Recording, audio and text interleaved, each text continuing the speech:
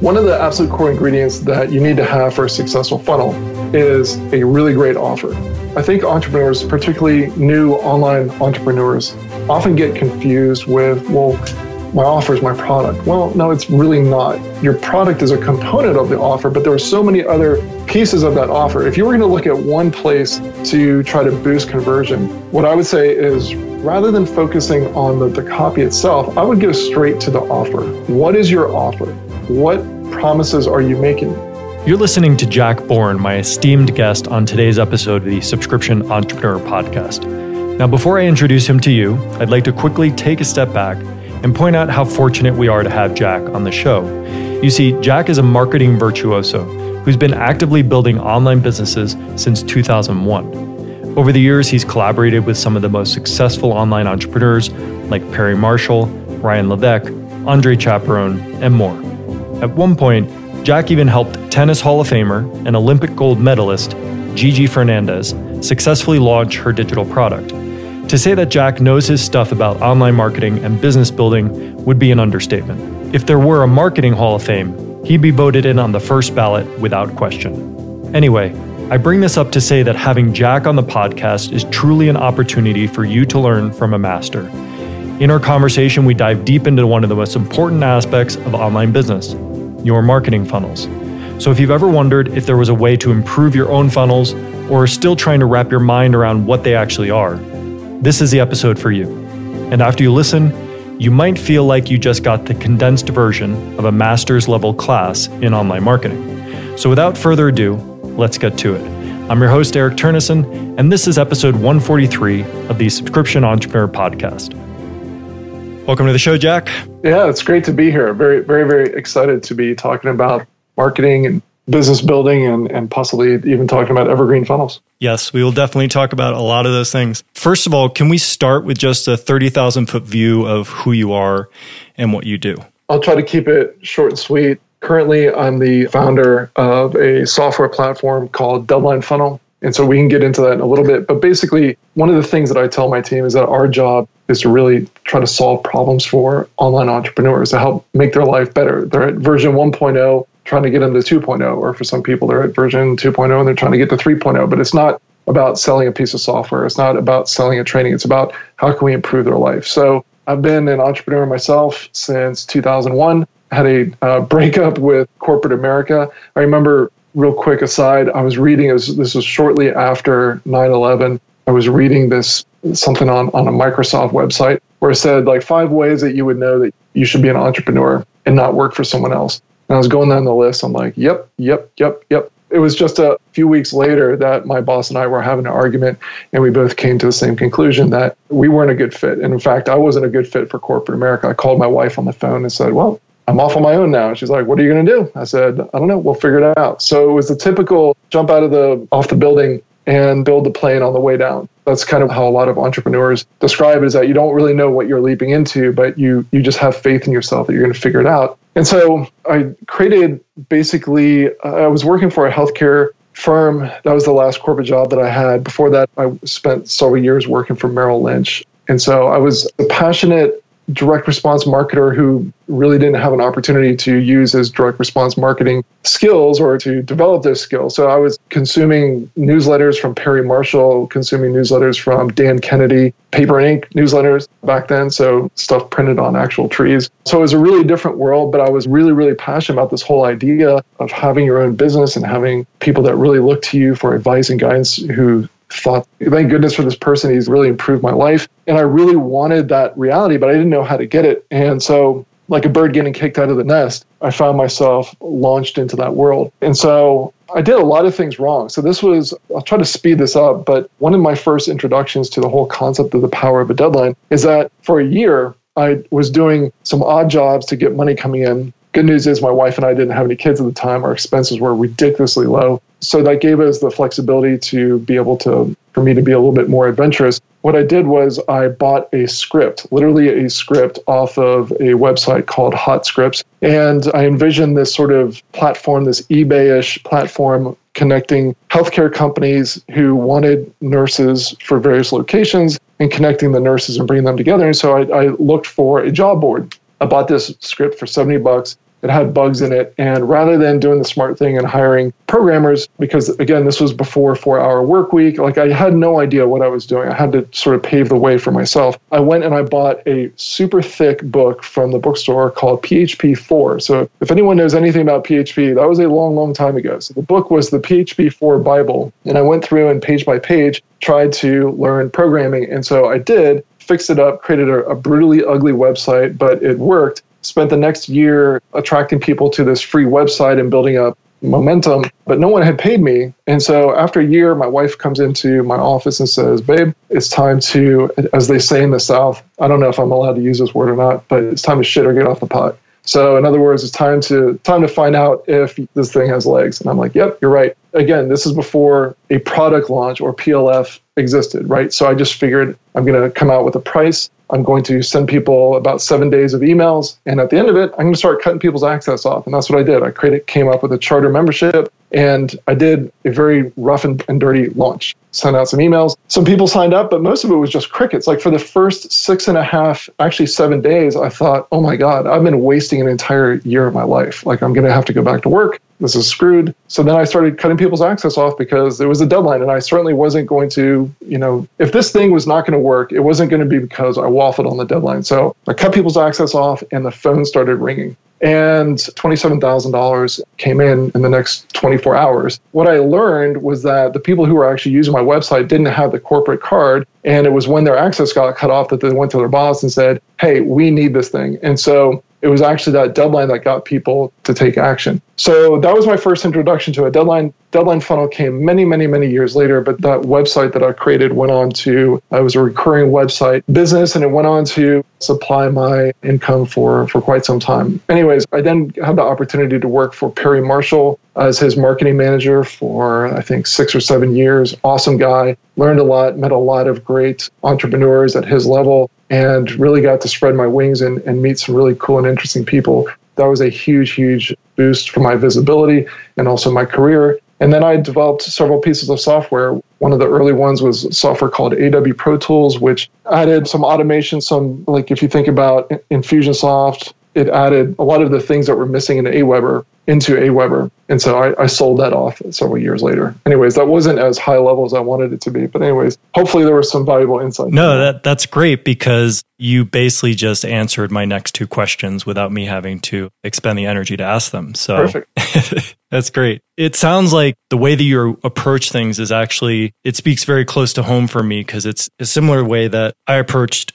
starting MemberMouse, which is essentially there's a problem and there's something that's challenging for people to do, and I want to make it easier for them to do that using software.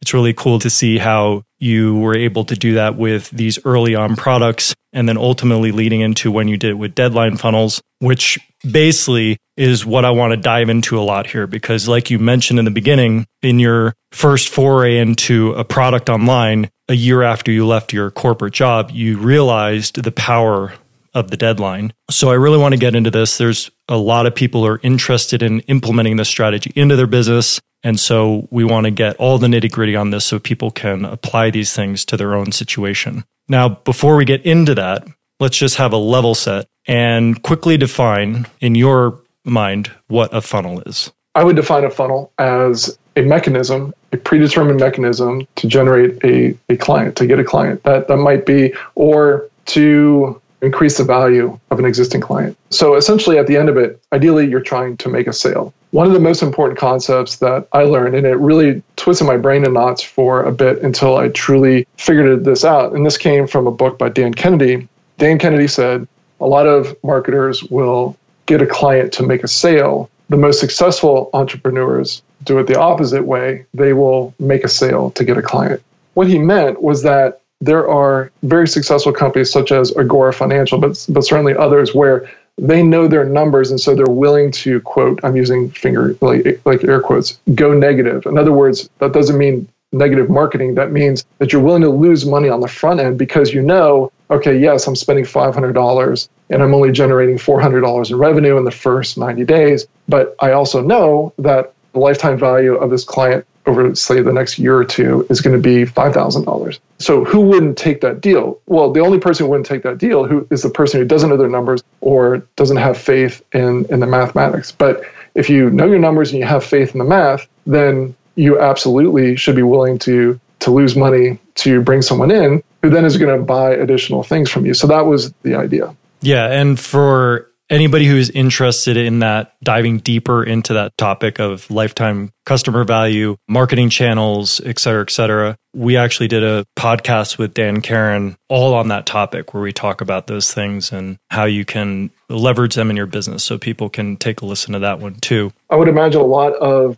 your listeners and clients who have monthly membership sites, if they're advertising online, it's probably not uncommon for some of them to experience where they're giving more to Facebook to bring in someone in that first month. But if they keep them around, then that's going to pay off. But you have to be willing to lose money on that first month or two or three. For us, we'll invest several months worth of upfront costs in order to eventually make that money back because we know our numbers. Now, before we get into the deep dive on Deadline Funnels, I want to take another glance at that 7-year period where you're working in that marketing company. Were there some other major things that you learned while you were there, particularly that you carried into your business with Deadline Funnels, things that shaped you in terms of how you thought about running an online business and doing marketing?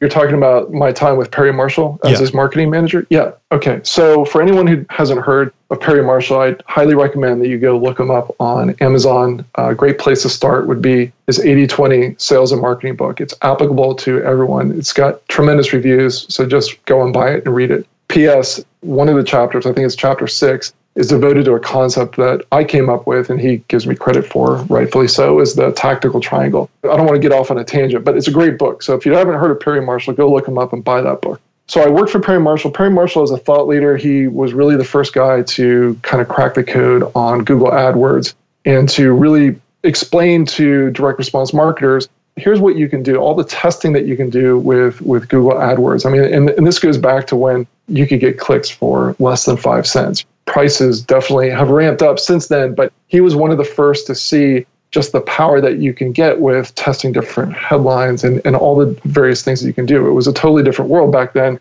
and it's certainly grown up since then. What were some of the things that I learned? One of the big influences that Perry had on me was the importance of lead generation and the power of not just sending people to a sales page. Mind you, this is back when you could still get clicks for 5, 10, 15, 25 cents. You know, who wouldn't love to go back to those days? We would just kill it knowing what we know now. Even back then, he was teaching his tribe, look, you're throwing money away if all you're doing is advertising on Google and just sending them straight to your sales page. God forbid your homepage, but let's say a well-written sales page. If that's your one shot where they're going cold, they read an ad and boom, you're hitting them up for something, you might make some sales and good on you if you can make that work. But how much more money could you make if instead you gave them an opportunity to take a baby step into your world where you gave them additional information, where you gave them education, where you developed trust, you demonstrated authority. And then after you've done that, after you've established a relationship of sorts and proven the value of how you might be able to change your life, then you said, you know what, if you want to go deeper, here's my paid course, or here's my software, or here's my coaching program, whatever it is that you have to offer. Now it's within the context of you understand who I am. You understand some of the results that I've gotten. You understand that I know your pain as well or better than you can, because that's really one of the key parts about marketing. And that's another key thing that I learned from Perry is the importance of, it's not just about, thanks for getting on my list, let me just hit you over the head with the features and benefits of my product. Is really understanding the pain points of your audience and being able to speak to that in a way that even they didn't know existed. So in other words, when they read one of your emails, are they thinking, oh my God, this is exactly how I feel? Finally, someone understands exactly how I feel. I never even knew that this is how I felt until I saw the words in email. But now that I'm reading this, or now that I'm watching this video, oh my God, this is exactly how I feel. When you have that type of connection with your audience, the convincing part, the persuasion of convincing someone to step forward with a credit card and pay you is so much easier. That was a really, really big thing.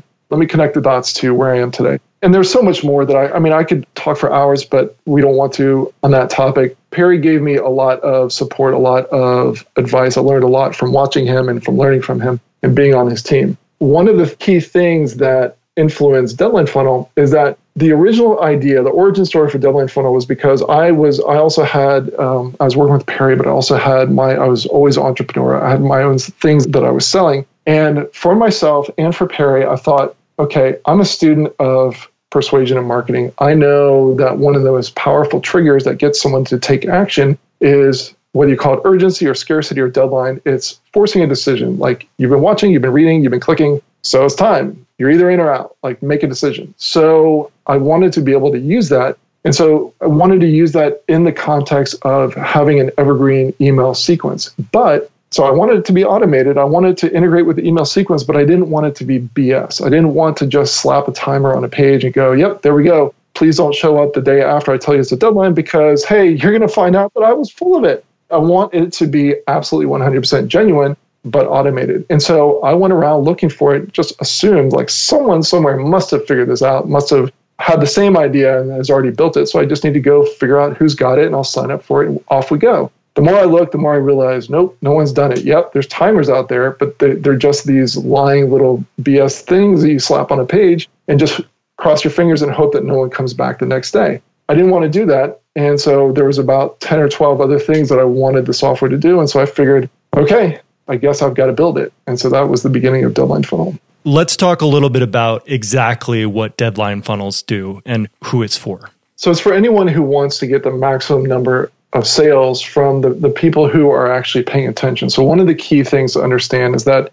there is no magic bullet out there that's going to fix a bad message for a bad product or something that just doesn't have a home. So there's a concept in Lean Startup or Marketing 101 where you have to have product market fit. So in other words, you've got to have an audience that has a problem that you can solve. Sometimes there are products looking for a problem, in search of a problem. And so no one is raising their hand and saying, wow, thank God you created this thing. But if you have a message that resonates with people, if you have a marketing funnel that is bringing in clients and turning some strangers into clients or clients into even more valuable clients, if you have that, then what Deadline Funnel does is it maximizes that so that you can do things like you can reinvest that money into building your team, maybe something that we'll talk about a little bit later, reinvesting the money into additional Facebook and YouTube ads, or hiring someone to write better copy on your sales pages. So you can reinvest the money back into your business so that the wheel begins. So this flywheel concept of you've improved the metrics of your marketing funnel. Now you can reinvest that back in your business to make it even better. So you can level up and level up and level up. And so it begins to spin faster. And all of a sudden, the business really picks up momentum. You have your team who are building things for you and doing things for you that before you just didn't have time or the expertise to do. And so now that's making more sales. And so one of the key components of this is having a high converting marketing funnel. You want to get as many people who are coming in and raising their hand a little bit, taking that first step into your world, getting on your email list or watching your webinar, clicking on your videos. You want these people who are leaning into your message. You want as many of them as possible to take that step, take that leap of faith. And some people just jump right in. They hear your message and they decide right on the spot, this is for me. So when you have a sales page up, like the people who arrive, they scroll to the bottom, they click the buy button and go. Those are those people. Those are the jumpers. And then there's all the other people who look at what you have to say. It's resonating with them, but there's just some sort of hesitation, or maybe they get distracted. There's all sorts of reasons why someone could and should become a client of yours, but they just never cross the line. They're sitting on the fence or they forget. And so that's where Deadline Funnel comes in, is to make sure that if someone is paying attention to your message and they're leaning forward and they just need a reminder or that extra little bit of motivation, that will get them over the fence. I'd probably answer the question of what it does in the broad sense, who we serve, like who we help. Primarily our online course creators, but it really could be anyone. We just came out with a very deep Shopify integration so that people who are on the Shopify platform and maybe have several dozen products that they sell, like an e-commerce type of store, our software now integrates on a very, very deep level with Shopify. So I don't want to go deeply into that, but we're trying to help anyone who is trying to crack the code on how do I maximize sales and revenue from my online presence? How do I maximize sales and revenue, particularly from any sort of lead generation that I'm doing? That's who we serve. There's a lot of people who approach launching their product, and some people end up in this feast-famine cycle where they're basically approaching their launches as a one-time event or a multi-time of a year event, etc. but they end up in this situation where they're doing all this work at one time and they may get a lot of sales, but then they have a period of time after that where they've got nothing. And so can you talk about the difference in concept between this type of launch and an evergreen launch and how, again, this deadline funnels plays into that?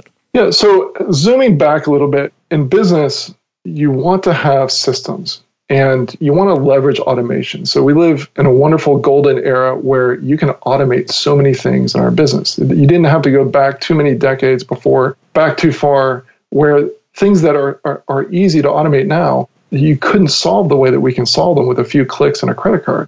And so you want to use automation everywhere that you can. If you create a powerful marketing asset, you don't want to just use it once or use it 2 or 3 times a year. What if you could be using it all the time? So I'm not against launches. Launches are very effective. The problem is that eventually someone who starts with a launch and then decides, okay, that worked great. I'm going to wait a few months and I'll do a bigger launch. And then wait a few months and do a bigger launch. And it doesn't take very long. Eventually, you're going to find out that that is not a scalable process. And during that downtime, you don't have revenue coming in unless you're launching possibly to a membership site. So there are ways to have some revenue coming in. But for the most part, your client acquisition, the growth of your business is happening when you're launching. And when you're not launching, your business is in maintenance mode. One of the challenges there, but not the only challenge, is that psychologically, because your business isn't growing month after month after month, it's very difficult for you to have the faith as the entrepreneur that you're going to be able to invest in the A players on your team, to build that team that's going to take you to the next level. Let's say that you just did a $100,000 launch and you've got plans to do a $250,000 launch. The question then becomes, with all these extra clients that you're going to be bringing in, do you hire several months ahead of time and then train people up to be able to handle that larger influx of new clients so that you have lower refunds and people say wonderful things about your team and your business and spread the word in a positive way? Because that requires investment up front where you don't have money coming in. Or do you hire them as quickly as possible after the launch? There's really no good answer to that. And so what I recommend is a healthy business eventually becomes a combination of launches to really boost your numbers and to bring in as many new leads as possible, to grow your list, as some people would say, but also to have a nice influx of revenue and names on your list that you can then market to. But when you're not launching, you need to have evergreen automated systems, those funnels that we talked about before, that are running every single day using automation to bring in as many people as possible. And so that's really the power of having evergreen systems. And so one of the things that you asked in your question is along the lines of, okay, what's the difference between a live launch and an evergreen launch? So there's a lot of different ways to have an evergreen funnel. They come in lots of different shapes and sizes. They're not all designed as launches. But one of the easiest ways to bridge from, so you've done a launch and now you want to leverage what you've done,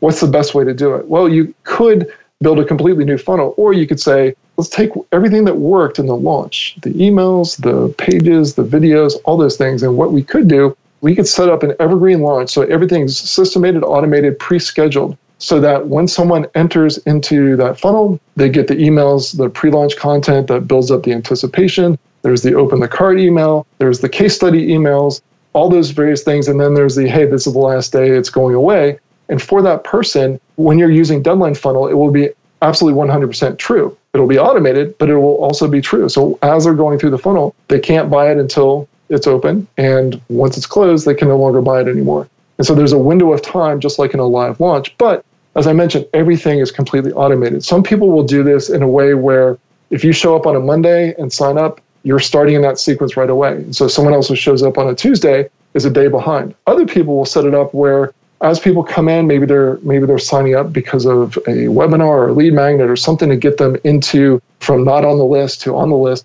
Once they're on the list, they may have it set up where every week, so everyone who came through in the prior week starts on a Monday and then ends on a Saturday, let's say. So there's lots of different ways to do it. Some people will do a monthly launch, so there's a lot of different ways to do this, but all of these different things can be automated. And it's a great way to bridge the gap as efficiently as possible from, hey, you don't have to write all new marketing assets.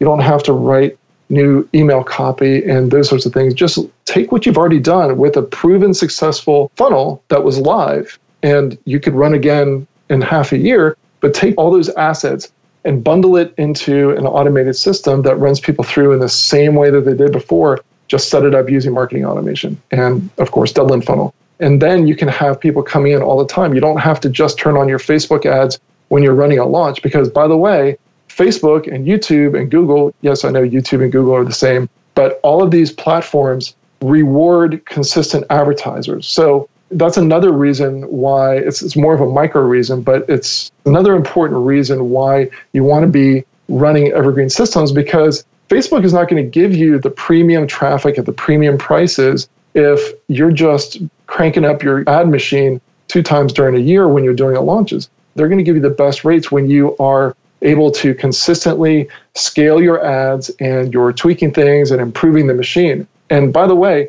you're going to be able to do a lot more split testing, way more split testing with your ads, with your ad copy, with your landing pages, when you're marketing every single day of the year, as opposed to, hey, I only run my business based off of 2 launches. Well, good for you, but you're missing out on all those other days of the year where you could be split testing, where you could be learning, oh, wait a second, this video works way better than this video. This ad works way better than this ad. This headline works way better than this headline. You can't learn that during 2 weeks of launching during a year. So I'm not against launches, but I really believe that a healthy business has a good mix of the two. Yeah, and I think that concept of scalability is so important. I mean, and again, like, not every business has to be scalable. It can come down to a personality choice of how you want to relate to your business. But if you're trying to go with a traditional approach, grow your business to a point where it can maintain itself to a certain point, your role can change as the founder to one who's managing a team as opposed to being the guy in the trenches.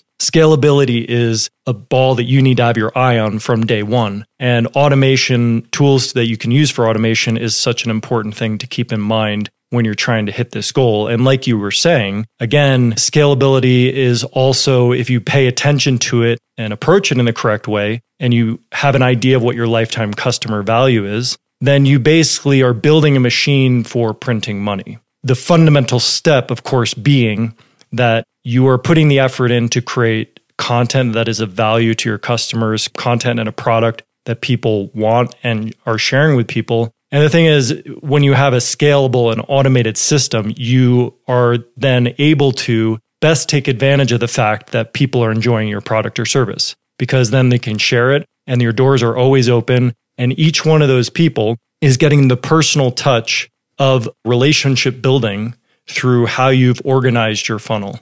It ends up just being kind of a beautiful way for people to come into your doors and experience being a part of your community. Absolutely. And even if someone isn't looking for scalability, they're at 6 figures and they're thinking, well, that's great, but I'm not looking to be the next Jeff Bezos.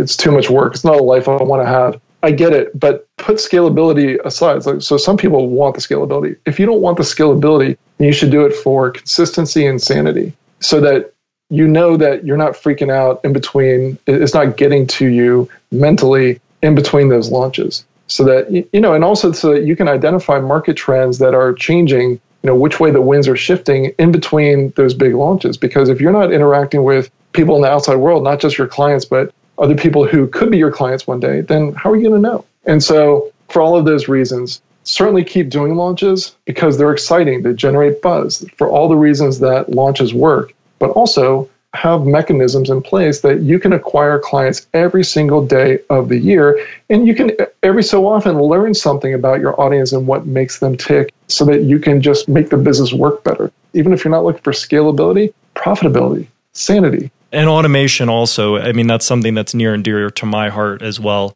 as a systems guy, and something that we've strived to build into MemberMouse wherever we could. Because the fact is, automation built into software basically protects people from the unforeseen challenges that come with growth. The thing is, when you're first starting an online business, when you're dealing with 100 people in your community, there's no real way that you can understand truly what things are going to come your way when you're at 1,000, 10,000, 100,000 members in your community. The beautiful thing about automation is encapsulated in that is your knowledge of having gone through that process, your knowledge of studying with people over years in marketing, our team's knowledge of studying and observing trends in membership. It's baked into the software so that you get the benefit of that baked right into the software without even having to think about it or even know that it's happening. It just does it for you.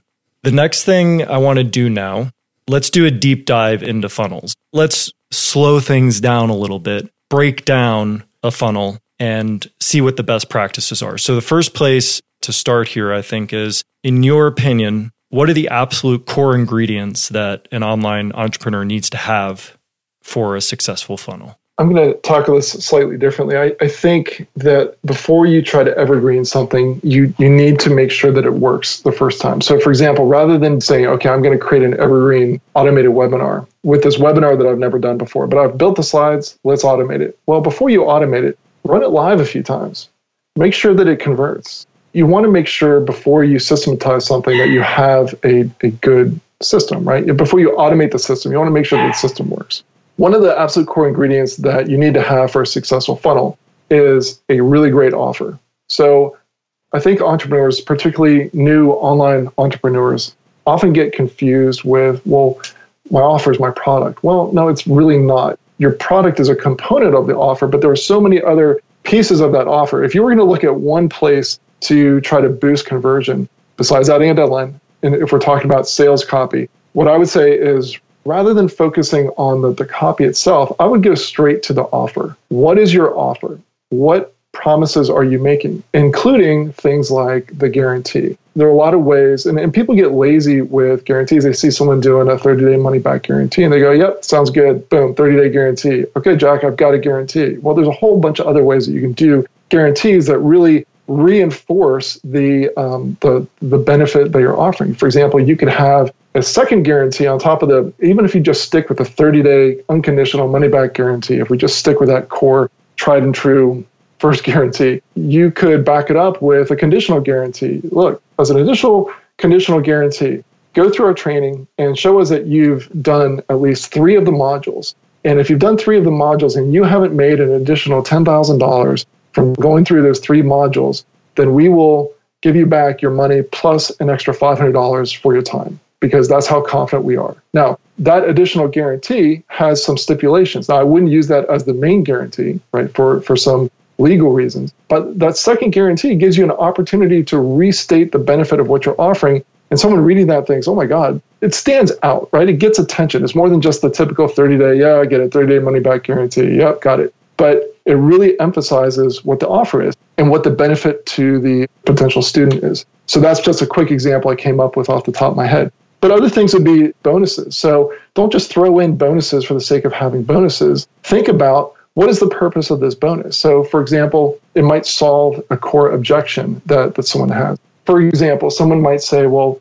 if I'm selling, here's an example from Deadline Funnel. So someone might be on a webinar of mine and think, wow, Jack, this sounds amazing, but I don't have any emails and I'm not an email copywriter. I've never written an email sequence. Well, that's okay. We have a bonus. The bonus is that I took some of the best emails that I've got and I've put them together for you. And when you sign up today, you're going to get those. Well, that sounds amazing, but I don't know how to drive traffic to my website. In other words, I don't know how to advertise. I don't know the first thing about Facebook advertising. You're telling me that once I have this machine in place, I'm going to be able to advertise on Facebook. How do I do that? So great. We've got a training course where we've interviewed 5 of the top Facebook experts, and here they are. And it's in this course that's going to show you how to bring traffic to your funnel so that you can grow your business very, very quickly. Those are just some examples off the top of my head where the bonus was picked specifically to answer an objection and to remove that objection. Adding those in, it's not just to say, look, here's the total value here, and the total value is $5,000, and you can get it for $99 today. That's not the reason to put bonuses in, it's just to boost up the value.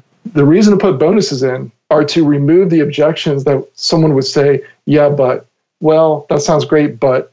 So when you have those bonuses in your offer, you're going to get way more sales. And so I would say look at the offer as one of the core ingredients to having a successful funnel. So the foundation for any funnel is that you have a good offer. Given that, now the entry point into the funnel, the first thing. Now, in a deadline funnel approach, is there one way that you are asking for something up front? Like, is it a free trial? Are you asking for money up front? What does it depend on? How do you determine that? One of the benefits of Deadline Funnel, but it's also a challenge for us as a team, is that our system works with so many different types of software platforms and works with so many different types of funnels. So if someone said, look, I want to do an evergreen webinar, great. Our system will work for that and we can teach you how to do it. I want to just do a simple email sequence. Okay, our system works for that. I want to send Facebook traffic to a page that offers a low price thing and then has an upsell that has also a deadline on that upsell page. Great, we can do that. Whether you want to use ManyChat or some sort of chat bots in your marketing, whether you want to have an evergreen webinar, whether it starts with a lead magnet, whether it's a virtual summit, all of those things and things I haven't even mentioned, it doesn't really fundamentally matter. I mean, if we want to have more of a theoretical discussion about what would be the best way to build a funnel, it really comes down to what your overall goal is. So the building of the funnel, what funnel you should choose is the tactical execution of what is your strategy. So for example, if your strategy is to get as many people who haven't heard about you today become buyers, even if it's a small purchase, so that then you can bring them into your world, then you would have a completely different looking funnel than if you said, all right, we want to maximize revenue off of that first transaction. So we want a high ticket offer. You're probably going to use a webinar. You might bring them in with a lead magnet, or you might go straight to bringing them on the webinar, depending on how well your webinar converts. There's no one funnel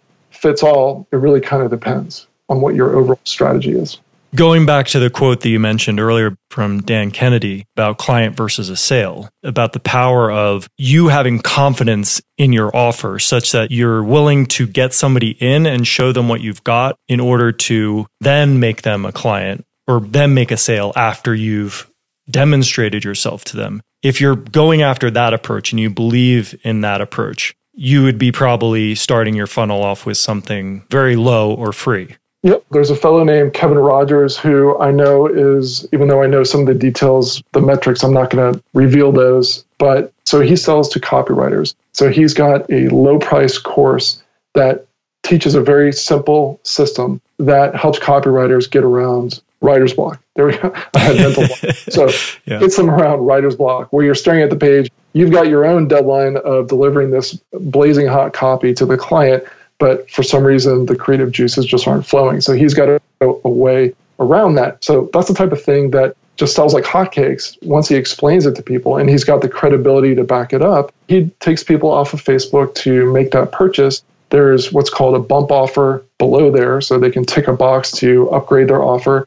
So it's not technically an upsell because they haven't put in their credit card yet. So before they put in their credit card, they tick the box. Some of them do. They fill out the information. Then they go to the next page, and there's a very tantalizing higher priced offer on the next page. It's not crazy expensive, but it's an upgrade. So that's the whole thing. Now, he actually doesn't care very much about selling that stuff. It's high quality information, it's high quality courses. But what I'm trying to communicate is that the reason why he's offering that up front is because he wants to get qualified people, in other words, copywriters. He wants to attract copywriters into his world so that they can join his monthly membership program and forum, basically his monthly tribe. And the way to do that, the best way that he's found to do that is to offer that tantalizing starter course up front. He's not lead generating off of a freebie, but he certainly could. But that's a way that he can bring people in, and whether he makes money on that first sale or loses a little bit of money or breaks even, basically he's getting super high qualified leads who have bought something from him before as leads for what he's really trying to get people into, which is his continuity program. He's essentially getting these people off of Facebook for essentially free or almost free, if that makes sense. Like, just to be clear for anyone listening, he's spending a lot of money on Facebook, so they're not free, but they're free in his mind because what he's really selling, his continuity program, that advertising mechanism is being financed by that funnel that I just explained. So essentially, whether the offer upfront from whatever lead gen sources are involved is free or low priced or whatever, essentially it boils down to a no-brainer for the person. They see the value and like, oh, this makes absolute sense. I don't even need to think about this. But in that case, one of the valuable aspects of it was there's a pre-qualification, making sure that the right people end up in the funnel. Because if it was free, you could get a lot more tire kickers.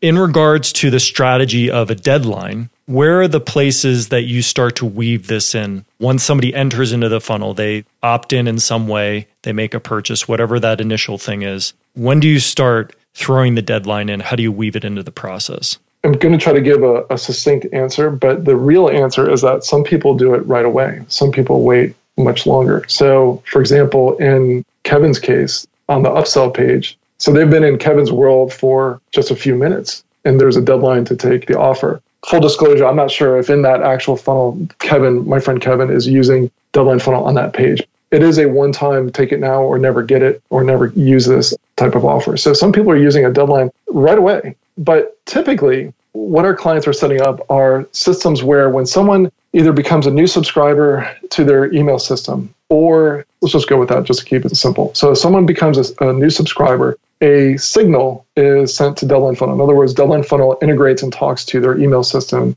and the email system says, hey, Deadline Funnel, start that campaign, that 6-day campaign for judy@gmail.com. Okay, fine, we'll do that. So in our system, judy@gmail.com already has a deadline, even if you're not telling her, hey, Judy, just letting you know, you only got 6 days to buy this thing that you just found out about. Like, it's not time to tell her that, but in the background, Deadline Funnel and the email system have talked to each other. So you send out the emails that are going to develop know, like, and trust, establish authority, help Judy move along towards developing this vision of, yes, you can achieve these things that you want to achieve and solve these problems you want to solve. I've got the well-worn path that you can follow. And so when she arrives at that part where you're explaining to Judy, if you want to follow that well-worn path, here's what I have to offer for you. Here's the program that's helped so many other entrepreneurs like you. So now you're making the offer, and whether it's then or ideally the next day, you're mentioning, by the way, this is loaded with special bonuses and a discounted price. So here's the amazing offer that I'm making you, Judy, but it's only good for the next 48 hours, or it's only good until Friday. And that's one of the powerful things about our systems, that if we go back to my origin story, so one of the other things that I know as a student of psychology and persuasion is that details matter. When I made an offer on our first home, rather than saying, so first of all, it's ridiculous that you can buy a home at any point in time for $175,000. But anyways, it was around $175,000 that we were offering. It was a wonderful home. It's just, it was a while ago. Rather than saying, hey, here's our offer, $175,000, I went to the agent and I said, I want to make an offer. Great. What's your offer? $174,232. I'll never forget that number. Okay. Because I came up with that number in a very specific way. It was using that agent's formula. It happened to come up with a weird number that she'd never heard before. And she said, that's such an oddball number. I'm like, well, let me explain how I came to this number. So I gave me the opportunity to explain, here's how I came up to that number. That number communicated to the agent who was going to communicate the offer to the seller that there's a reason behind this. There's a reason behind the $174,232. In the same way, when you tell someone, look, this program has worked legitimately for, as of this day, 3,723 other online entrepreneurs. That's better than saying 3,000 entrepreneurs, because the number sticks in their head. So in the same way, going back to the origin story of Deadline Funnel, I wanted not just our system to work to integrate and talk to the email system. I wanted to be able to tell someone, rather than just, hey, but guess what? The deadline's tonight. I want to say, look, make sure that you order, just so we're clear, the deadline is February 25th at 11:59 p.m. Pacific Standard Time. So don't be late, because that's the deadline. That is your deadline. And so I wanted to be able to put that specific information inside the email. So I'm not sure how I got on that tangent. Details matter. So that's another really important tip, is that details matter. Because you were basically answering the question about when is the appropriate time to bring the deadline in front of the person, which leads to a follow-up question. Is there a particular length of funnel that you've seen to be more or less successful in terms of how many interactions you have with somebody, number of emails, et cetera? The guidelines that I like to give out, I call the Dolly Parton rule. And the reason for that is just, and again, I'm dating myself. I think I've made it pretty clear in this conversation. I'm pushing, like, I'm in my late 40s, so I've been around for a while. There was a movie called 9 to 5, and one of the stars of it was Dolly Parton. And so I just call this the Dolly Parton rule, because we tell people, as a starting point, no fewer than 5 days and no longer than 9 days. Now, are there exceptions? Absolutely. A lot of it depends on your relationship with the market. It depends on the price of what you're selling. So if it's considered expensive for your audience, and that's a relative term, different audiences consider different price points expensive. But if it's expensive for your audience, it's going to require more time to sell. If it's more of a fast twitch, lizard brain type of offer, like the Kevin Rogers example that I gave, it could be very, very quick. The reason why 5 to 9 is because typically, in just a typical funnel,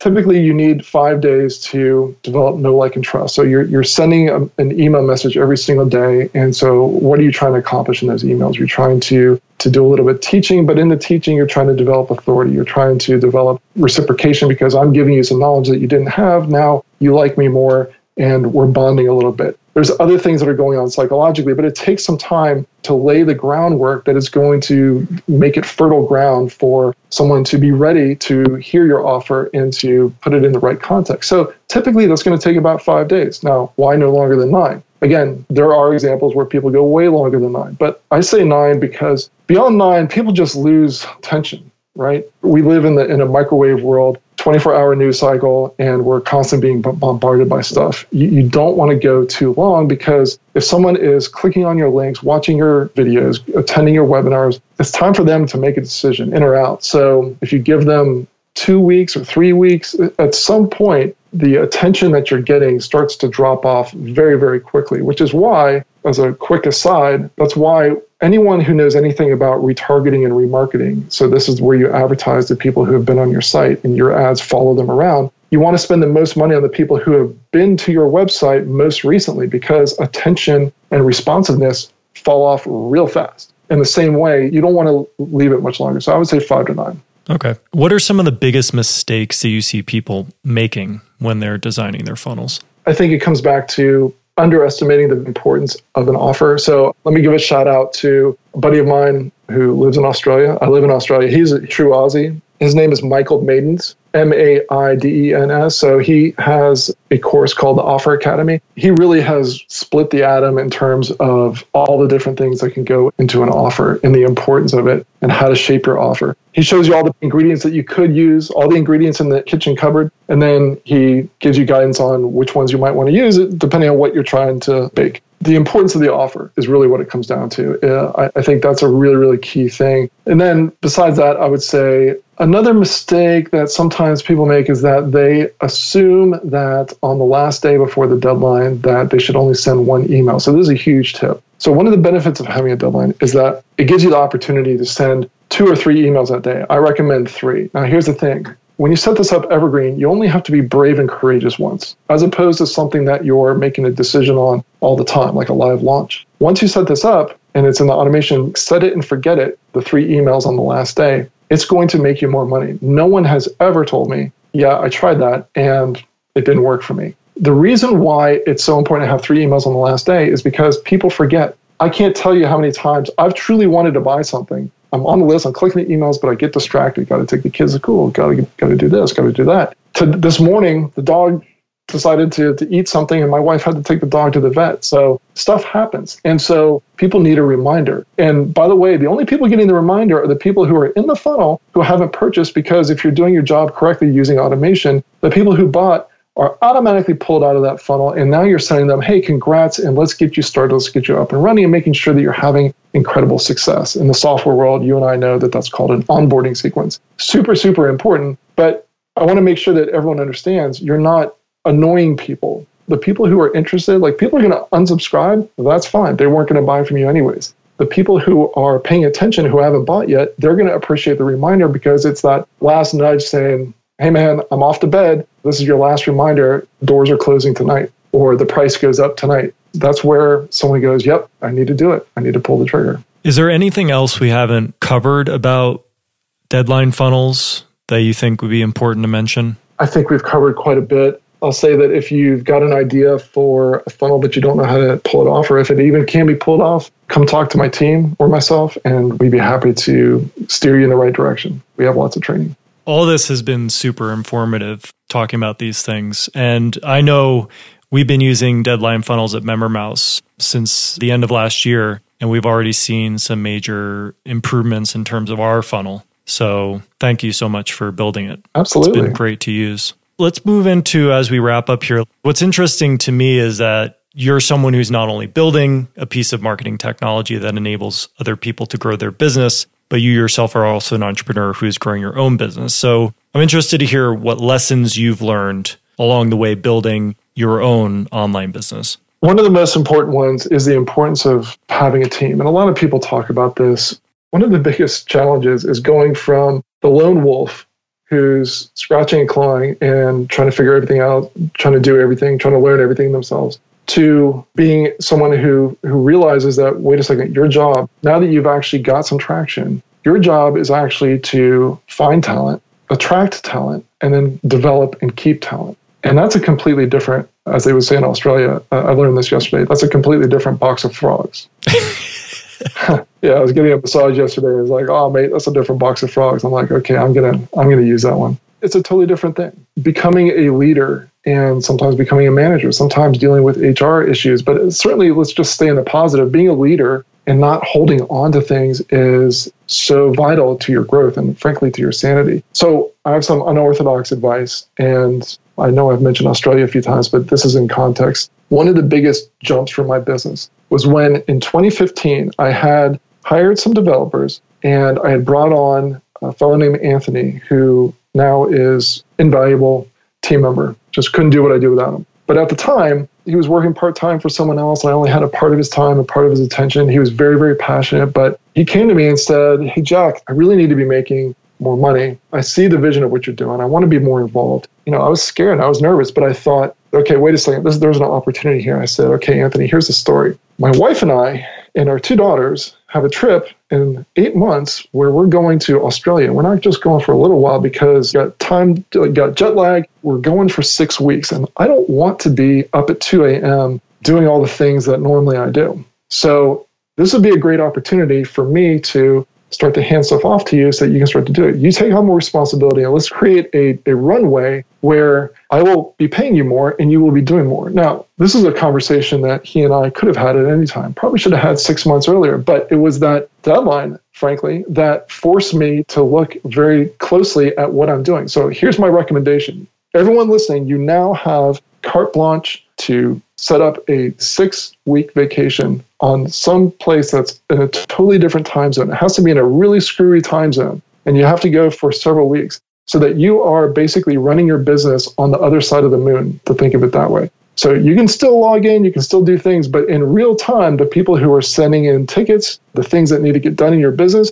are in a totally different time zone. Go ahead and schedule it so that you know, yep, that's where the cliff is, and the car is driving towards that cliff, and we better figure this thing out before the car goes off the cliff because it's coming. And every day we're getting closer to that cliff. That was a huge thing for me. So that's a very tactical way to actually get things off of your plate and onto other people's plate. But that's really just the beginning. I mean, one of the key things, one of the key guiding principles that I've used to grow my team, and I'm proud to say that most of my team members have been with us for many, many years, 5, 6, 7 years, is that I looked at the last job that I had, and that year that I was working for that healthcare company, there were so many things that I thought, man, I feel like I'm living Office Space, the movie Office Space. This is just crazy what these people are doing. And I promised myself, I said, one day I'm going to have my own business and I'm going to do everything opposite. I'm going to remember how screwed up this was. I'm going to do everything opposite of what they're doing. And that's my guiding principle. That's my North Star, is I think about what those guys would have done and I do the opposite. So,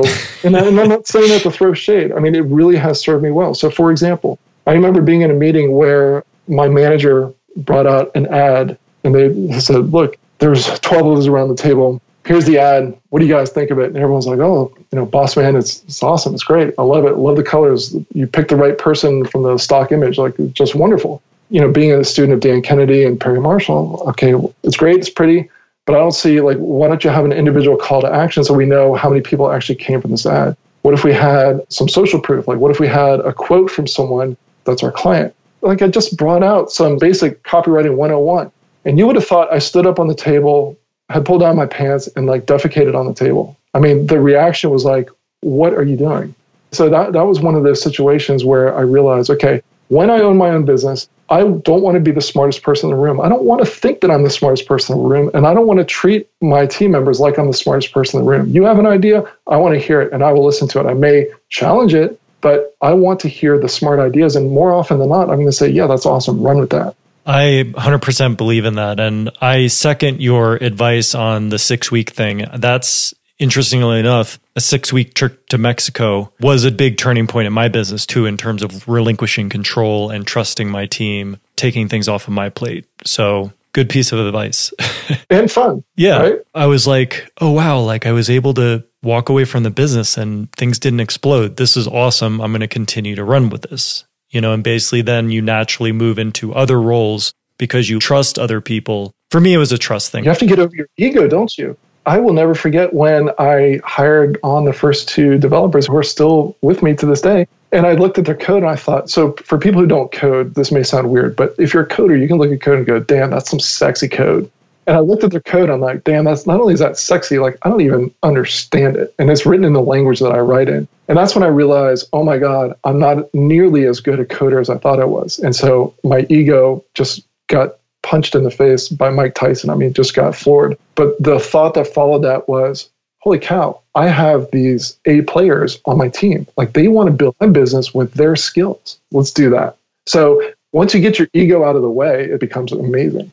You know, I want to ask you a question about hiring because this is an area that I still find challenging. I'd be interested to hear what your approach is to how you run the process of hiring a new person for your team. We just hired 2 new client support people. Client support is actually one of our key marketing areas. I think that would be an interesting conversation, but I've gone on a lot of tangent. Let me try to keep it focused. So client success is really important to us. It's not an afterthought. People are not asking us questions like, hey, what's my login? They're asking really complex questions. And so we have to hire people who are really good at thinking outside the box and consultative listening. The first of those 2 came from contacts that I had made on Perry Marshall's team. So I didn't steal someone off Perry Marshall's team, just she had moved on, but through someone who's also is on our team, kept contact with her. So networking. Another person on our team who was not one of these 2, but a guy named Michael, I actually met at an event. So both of those I would put in the category of just making contacts and networking. So you never know. It's sort of like, when's the best time to start investing money? 10 years ago, the second best time today. So the best time to start networking is 10 years ago. Second best time is today. So if you don't have a good social network, then start going to events. You should pick events based on not just the quality of the content, that's important, but also who you're going to meet while you're there. I can't tell you how important it's been with the connections that I've made, the people that I've met. So some of them have become mentors, some of them are friends, some of them have joined my team. So going to events and networking is really important. That's one way. Another way to do it, once you have traction, again, remember earlier in the conversation I was talking about that flywheel, and as one part improves, another part improves, and so the thing starts spinning faster and faster. So in that same way, after years of running our business, we have a large subscriber list. And so I sent out, hey, we're hiring, a notification. We're hiring. If you're interested, here's the application to raise your hand. I figured we would get maybe 7 responses if we're lucky. We got something like 110 and we had to shut it down. It was just overwhelming. And I'm flattered. And I honestly wish that I could have hired 25 people. Unfortunately, we were just looking for just one person. But that would be another place that I would say is that the people who already see what you're doing, the message resonates with them, and they love it. Maybe they're a fan, but they used to be a client, but they're not a client anymore. Maybe they couldn't make it in business on their own, but they would love the opportunity to still be in that world. It's just if they can't do it running their own business, at least they're connected to a business that really resonates with their integrity and what they want to do.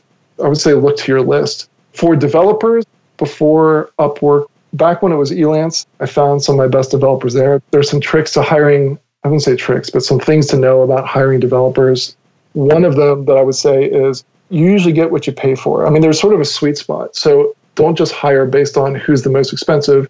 Don't hire based on who's the cheapest. There's a sweet spot in there. I've had a lot of luck with Ukraine, with Serbia. I haven't had much luck with India or the Philippines. That's great advice. Thank you for sharing that. Last question here. Is there any general entrepreneurship advice that you would have to share with our listeners that we haven't already covered?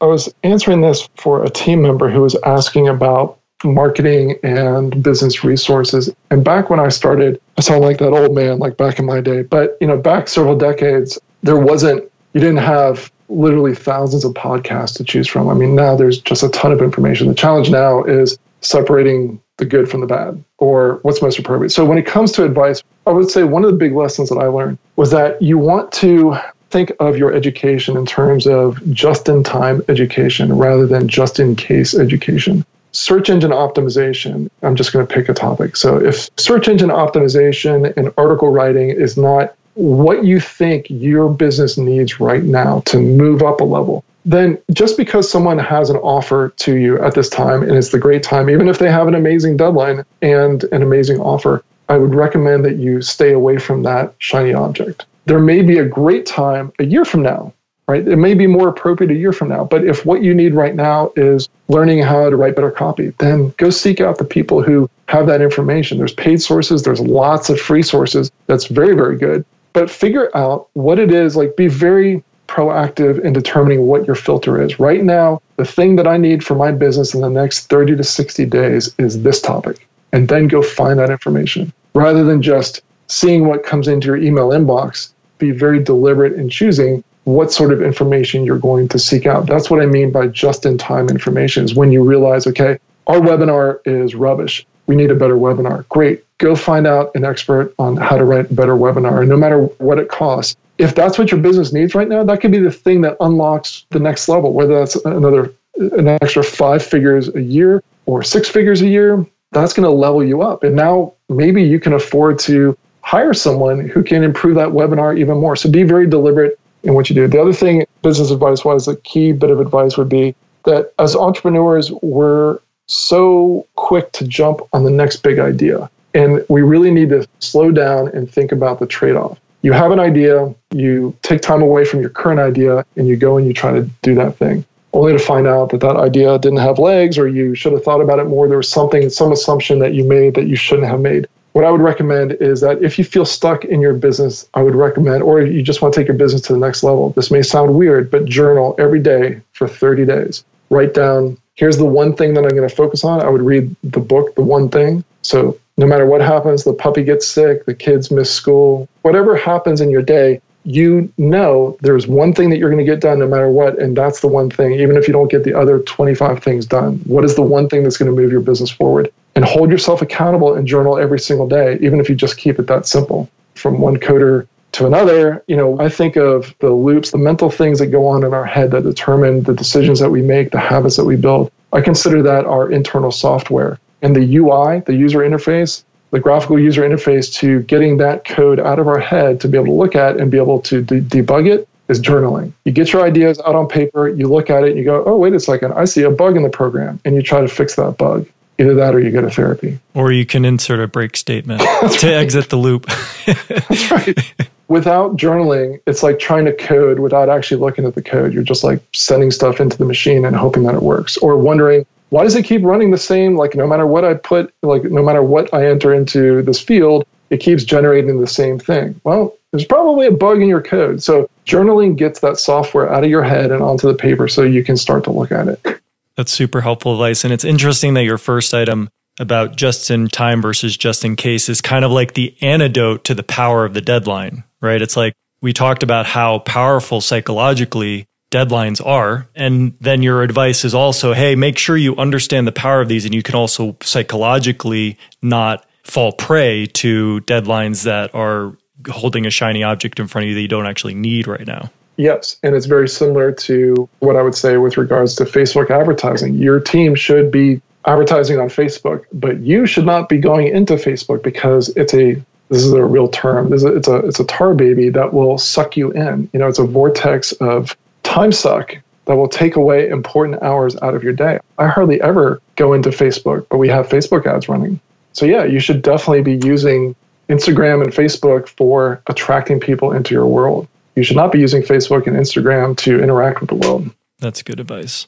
Well, I think that wraps it up. It's been amazing having you on the show and getting to know you and know about the values of your company. I resonate so much with a lot of the ways that you approach the business and how you make your decisions based on what your intentions and priorities are. So I appreciate you sharing all that with us. And to wrap up here, can you just mention where our listeners can learn more about you? I've got a basic one-page website that kind of has what I've done and what other people have said about me at jackborn.com, jackborn.com. There's really nothing to do there, but just if you want to learn more about me, there it is. If you're interested in Deadline Funnel, then we've got a special extended trial for listeners and for MemberMouse audience members, clients. I'm going to set up a page at deadlinefunnel.com/MemberMouse. That will take you to that page where you can sign up for an extended trial so that you can kick the tires, give it a test drive, and see if it's for you. Yeah, and if there's a deadline on that, know that it's real. Yeah, that's right. Well, thank you so much. And in the spirit of us talking about the value of team, I want to make a shout out here to Matt Brown. He's a member of our marketing team, and He's basically the one single-handedly who made this interview possible. He researched and found your product and decided to implement it within our funnel and got it up and running. We've started seeing those benefits from it and then made the connection with you and got us the ability to talk. So really appreciate his efforts on that. Matt is terrific, and I'm not just saying that because he's listening right now. Well, thank you so much, Jack, for coming on. Really appreciate it. Thank you. This was a really fun conversation, so I hope others enjoyed it as well. Thank you so much for listening to the entire episode of the Subscription Entrepreneur Podcast. I'd like to extend my sincere thanks to Jack for coming on the show and freely sharing from his knowledge and experience. I personally feel like I learned a lot from our conversation, and I hope you did too. To get the links to all the resources we talked about in this episode, head on over to subscriptionentrepreneur.com/143. There you'll also find the show notes and a complete transcript of our conversation. If you enjoyed this episode of our podcast, be sure to subscribe on iTunes, Spotify, Google Play, or Stitcher. We have a growing library of engaging episodes just like this one, with many more to come. Thanks for being here, and we'll see you next time.